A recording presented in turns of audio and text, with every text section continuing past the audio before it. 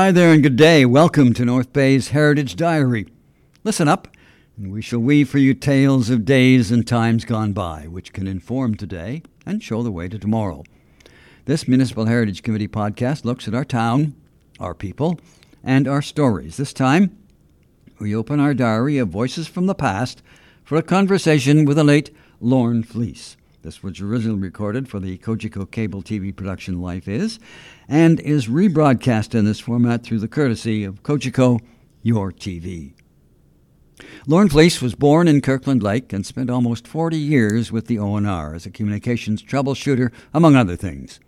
Long interested in history, he was an avid researcher, author, and fact collector, and worked with several North Bay Area Museum curators over the years, while also serving as the ONR archivist. He passed away in 2015 at 82, not too many years after this Cogeco Life Is recording. Please excuse any outdated references. Lorne Fleece wanted to work for the railroad, and as a young man passed a 150-question examination in order to get hired. They gave me a ticket to go to Ansonville and start out. Okay, now you went to Ansonville. What exactly were you doing? You used the term troubleshooter. Right, yes, well, we had telephone equipment, like there's telephone lines going from all the communities to North Bay to go to Toronto to long distance. Right. Then there was teletypes, and then there was telegraph lines that were going back and forth for telegraphs. So, but the job I got at the beginning was to work outside digging holes for the telephone poles. Right. And the ironic part of it is, Pete, that 40 years later, when I went to retire there and I was at a party here, the superintendent at the time said, we got the message back in North Bay that hole was dug the fastest they ever saw. Okay, so you had stuff to do with telephone lines as well as railway communications. It was general communications. That's right. Where did you learn your skills to troubleshoot? I mean, did you have a clue? Not really in that sense, but if you take electrical technician job training in high school, like they had at the time, you learn a lot of the basics. Okay, and, so you took shop. We took shops, that's Okay, right, and good. the electrical shop, and graduated at grade 12. And at that time in 1949, that was a fairly good education. Yes. Because there was no colleges hardly at all. The only one we knew about was down in Toronto. Yes. You know. So anyway, that's the way, and what they would do at that time is they put young fellows like myself outside and learn from the ground up. So you dug the hole, then you learned to climb the pole and the wires, and then inside. Okay. So that's how it went and progressed at that particular time. Now you didn't do that job for very long, though. So I was outside for a year. Okay. Basically, about a year, about 11 months. And then they brought me inside to do clerk work that they need for technical application, different records and that sort of thing, cable records or telephone line numbers and all this material. Did you actually were a telegrapher for a while, too? Oh, yes, I want to bring that in. When I got inside, like after being there, I worked night shift, and we would learn telegraphy, because at night we would get messages from CPR and the CNR in North Bay and Toronto there'd be a trouble, and they would send the message by telegraph, because they had no telephone lines into our offices. We had the long distance lines, but they didn't have, because they weren't in the telephone business for long distance. They were for themselves. All right. Now, by telegrapher, what exactly do you mean?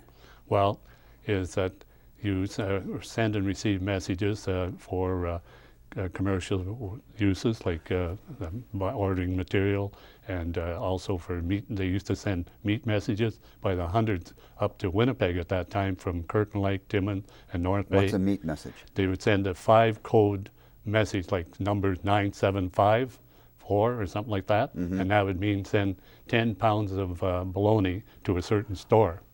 Oh, all right. All so it these was codes. coded. It was all rather coded, than use like the words. Now, instead of using the words. you weren't. Were you Morse coding? Yes, I did, replying to the CNR in North Bay and Toronto and CPR in North Bay. But because I was limited in the speed and all that and hold the fellas up, I would phone them and talk to them on the phone because I had access to telephone lines, which they didn't. Okay. So All that, right. but I did learn enough that I could send the odd message. But I never became real proficient because I didn't use it enough, eh? But I understood enough to get the call letters and also to send short messages. When did they stop using Morse code? Was in 68 to 69, and that's when it started phasing out. Really? Because they had gone into teletypes, because teletypes, you'd send the message on a teletype, the tape machine would come out on the teletype, and then they'd paste that down on the paper, right? So, but the telegraph was very good for short messages between stations like North Bay and Temagami, North Bay and Cochrane, North Bay and Timmins, because fellows could send them real fast and they typed them down, eh? And they use it there. And there was also a backup if the teletypes failed. Okay. Did you ever have an emergency that you had to? Well, when the emergency mostly was when there was a train wreck, if the lines went out, and we had to get out and test with the linemen to get the lines repaired, get them back up. I remember in the Hurricane Hazel in '54, the lines went out between Timmins and Swastika. And Swastika was the center test point for Ontario Northland in the north, because the lines come in there from Noranda, from North Bay, and from Timmins and Cochrane. So they could test all these different directions in Swastika.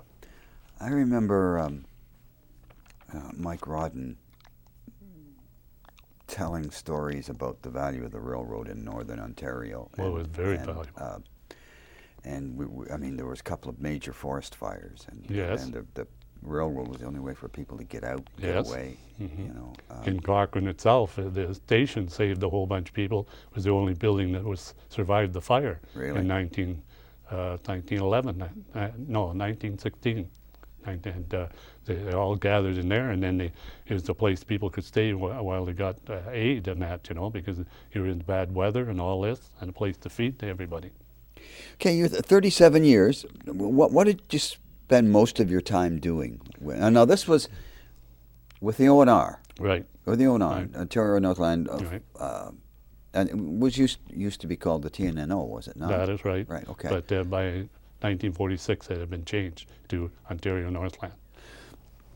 Most of the time, what were you doing? Well, after working at Swastika for a while, they sent me on the road. They worked out of Cochrane. I worked out of Cochrane for a couple of years, and then I was back to Swastika. Then I was up to Timmins and troubleshoot a new office there in Timmins. The office there had been opened in 1950, a new building, brand new on Cedar Street in Timmins. Then in 1954, they opened a new office in Cochrane, beautiful building there. And then Noranda had opened in Noranda in 1950 as well. That was a very unique thing. Ontario Northland had telephone communications in Noranda, Quebec, because it was so convenient to bring the lines in through from Noranda to Swastika to Montreal. Okay. And then from there, I was asked to take over supervision at the Nilisquet office. Then I was in Nilisquet, then Kirkland Lake, North Bay, Cochrane, and back to North Bay, and here I am.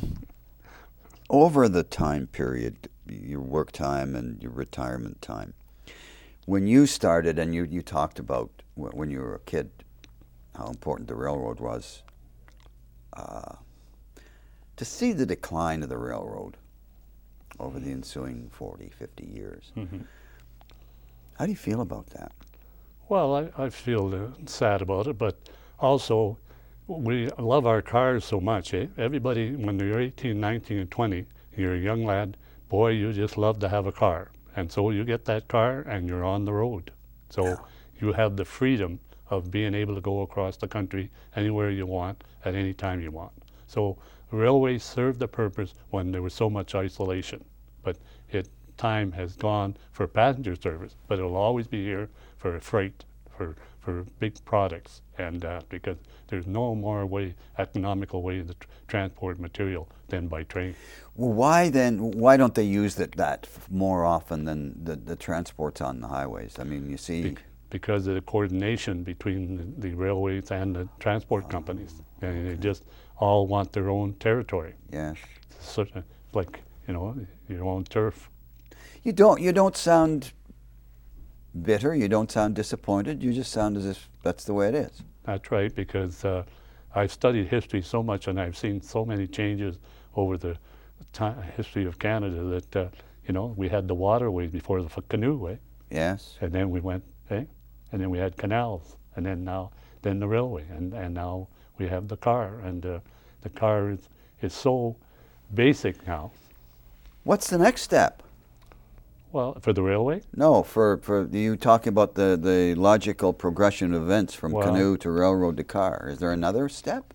Well, I guess that's for the scientists and well, we see today a fellow flying with his car on TV this morning, using the parachute.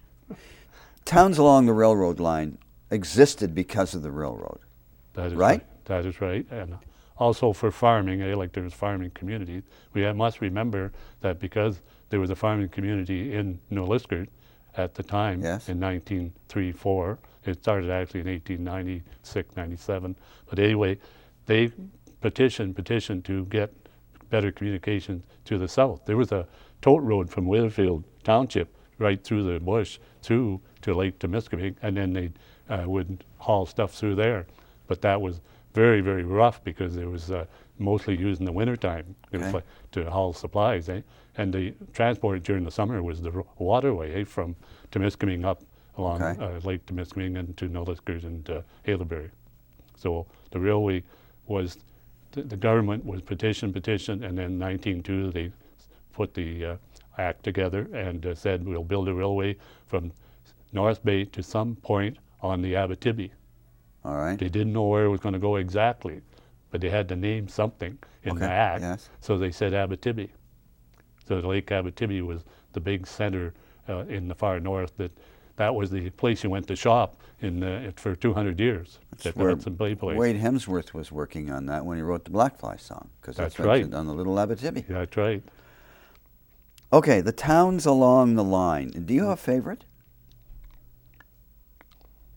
I would say New Liskeard. Okay. Yeah, because which is now, what is it? Shores. Temiskaming Shores. Yes. That's right. Gosh. Yeah.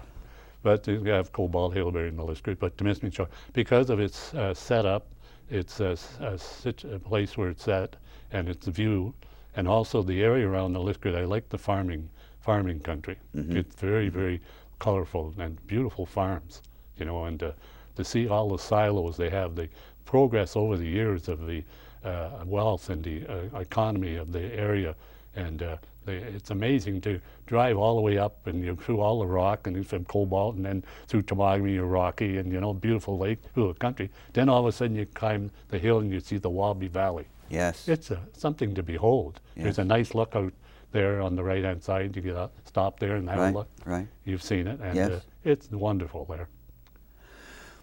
Okay.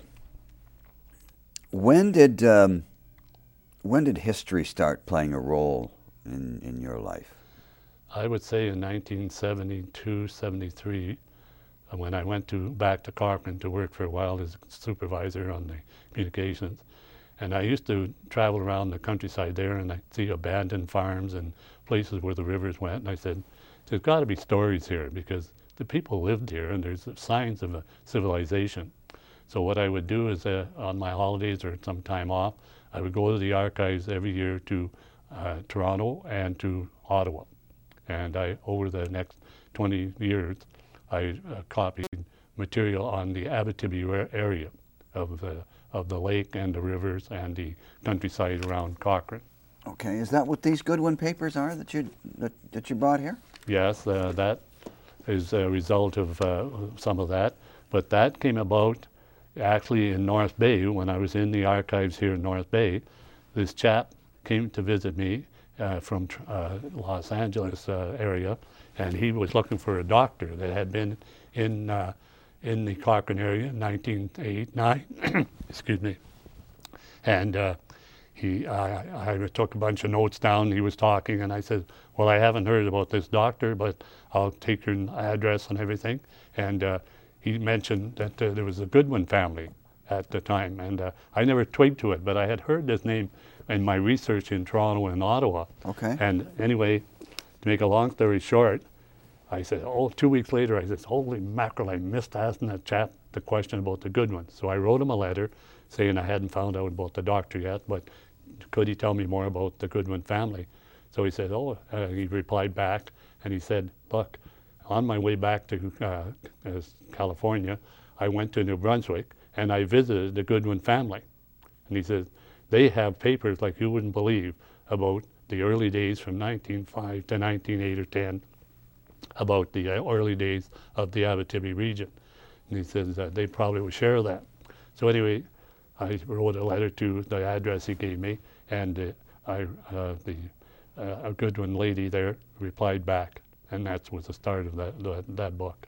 There's 93 letters in there from Lake Abitibi area. Now, Mr. Goodwin, Ernest Goodwin, had come to North Bay in 1905 and was at the Pacific Hotel across from where the transportation building, where the little park is between where Canadian Imperial Bank of Commerce is, or the St. Regis. Right. That used to be the transportation building there. That burnt down in 1962. All right. So the Transcontinental Railway people were there, organizing all the building up north from Cochrane to La Sarre and to Cochrane to Cap, doing that survey. So Ernest Goodwin came there, and he got instruction to go to Englehart. So he had to go to Englehart on the work trains because the railway wasn't open yet.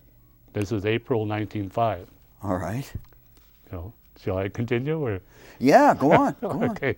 So anyway, he was up there, and he was in North Bay, and he's writing back to his wife, and he's describing all the country. So he does this for the next 3 years, and these are the letters in the next next 3 years. And You were lucky to get that. you want to believe that is true, because there was a chap from the archives in Toronto who was trying to get those papers for about 10 or 15 years, and they wouldn't release it to him. Why'd they give them to you?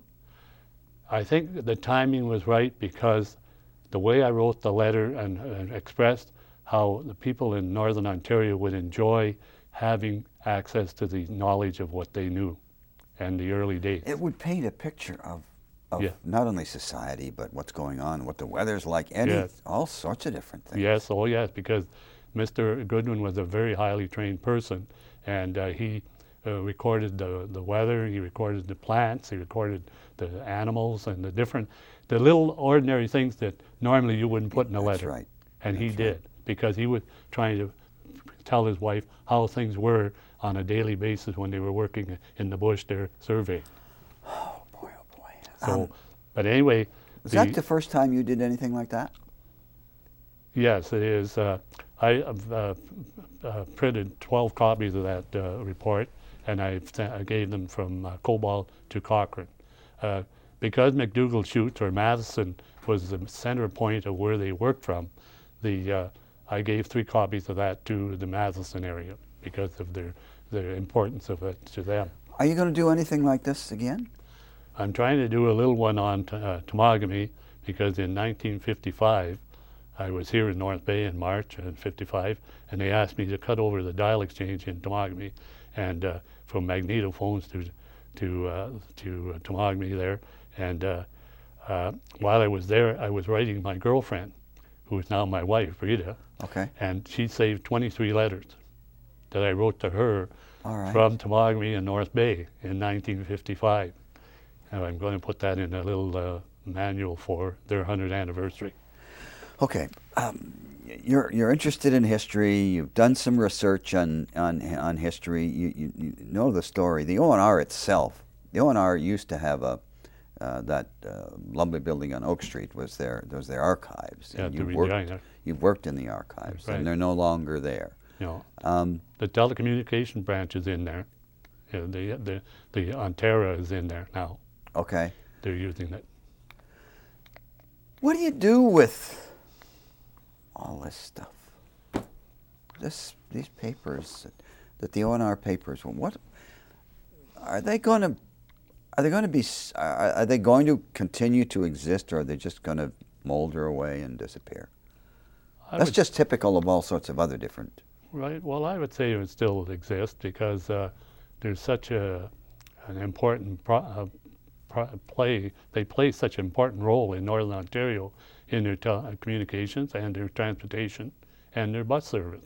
And it doesn't seem like anybody else is interested in taking it over because it's not, at times it's not very profitable, but it's a very essential thing to keep and it the takes North up open. space, takes up valuable space. Yeah. Which is, I know Bob Surtees wrote a book on the ONR, and he Yes. spent, I don't know how much time in the ONR archives Yes. researching that sort of thing. I took him on a tour of Northern Ontario when he started that book. Okay, Did different places, and we interviewed about 10 or 15 people right? to get Right. started.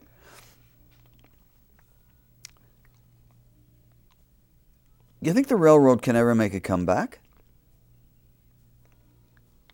Not the way we knew it. It'll never come back like that, but it'll always be there as a transportation arm. Like the Kidd Creek smelter in Timmins, it wouldn't exist unless the railway was there. It has to have that product of sulfur used up that's manufactured, and all the material that goes in and out of that smelter is by the railway. Eh? It couldn't be handled by cars, trucks, because it would just pound the roads to nothing. Well, trucks already do that. Right.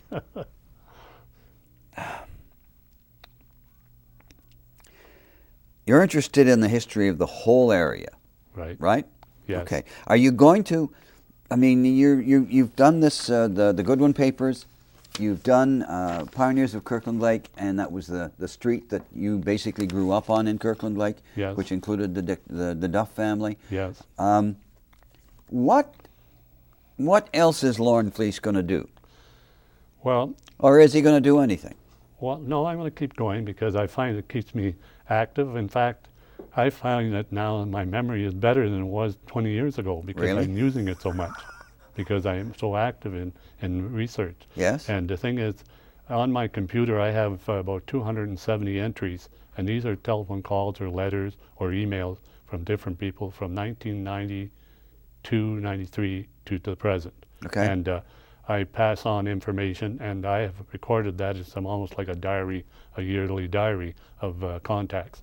And that is very valuable information because it also contains a lot of material about different things in Northern Ontario. Mm-hmm. I liked the whole North because I worked the whole North. When I was a troubleshooter and a maintenance foreman and that in the Ontario Northland, I worked from North Bay to Attawabascat, and from Val-d'Or to Long Lac. So I worked the whole system, and I Okay. worked in places that the railway didn't run because we had communication.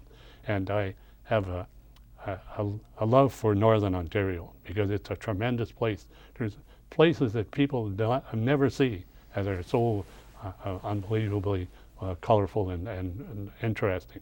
But the thing is that I'm only one person. But the point is I get these calls and I try and help people on a volunteer basis. Mm-hmm. And I give them leads on what they can find some. So you set yourself up, and rightfully so, as a resource. Right. Rather than going ahead and doing a major project for Yeah. yourself, you will help Joe or Sam or Abigail to work their Northern Ontario project. Right. Yeah. The CBC, Dan Bjarnason came to my place, and the CBC came and photographed a bunch of videotaped a bunch of my material for a thing they were doing on the ONR, Ontario Northland. Okay. And I was very pleased to meet Dan Bjarnason. He's a tremendous announcer like in the old days, and he's sort of retired now. But and they came to the house because of that. And also I've met some very interesting people, and they appreciate what you try to do for them, Mm-hmm. because the history of the Canada should be recorded and kept because it allows the younger generation to understand what happened in the past. And I see you noticed you're working on the computer too, so you're not a Luddite like I am. Right. Well, I use it mostly as a word processor, but I use Yes. it naturally for email because it's so handy. Is there something you want to do for yourself, a project that you really want to work on, that you think about, or are you content to just help as I said, the people who need Well, help? I would like to finish this Temagami one with the letters of my wife's back and forth in 1955. I'm working on that now, and I have a lot of material gathered, but I have to sit down and start writing. I've gathered a lot of material. What you enjoy doing most? The gathering of your research material, which you can file away and help other people with, or do you have any do you get any enjoyment out of writing these things down? I have a very difficult time with writing. Ah, I'm a researcher. I'm okay. just like Christopher Columbus finding North America. And when I find something that I'm looking for, or some unique idea or subject, I think I've just conquered the world, because Okay, it's there, and I can pass it on, and I can record it. Can you remember something that you found that gave you that feeling? Pardon me again? Can you remember something that you found that gave you that feeling of joy, that something you were hunting for a long time and finally found, or got a key to? Well, I was like on the family, finding out different members of the family that way back in research, the great-grandfather and them, their names and that, and some of the material on them in the archives in Ottawa, the genealogy. That I looked at that for a while as well.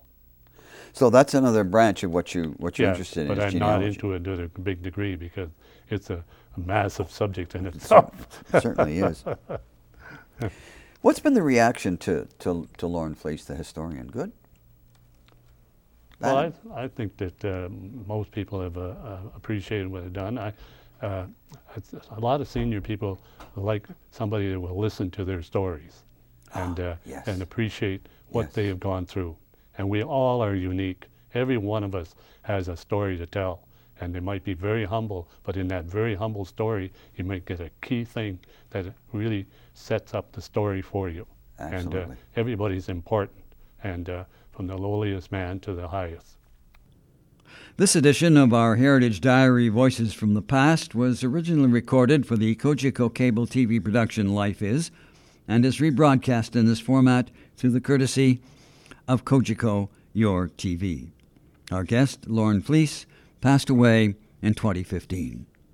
Thank you for spending some time with us and listening to our stories. These productions are put together by the North Bay Municipal Heritage Committee not only to retell old tales, but hopefully to kindle interest in area history.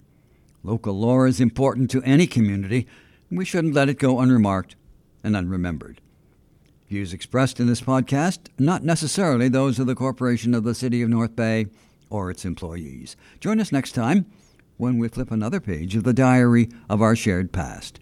You can reach us at peter.corello@cityofnorthbay.ca. Production, Keely Ducharme. Pete Handley speaking.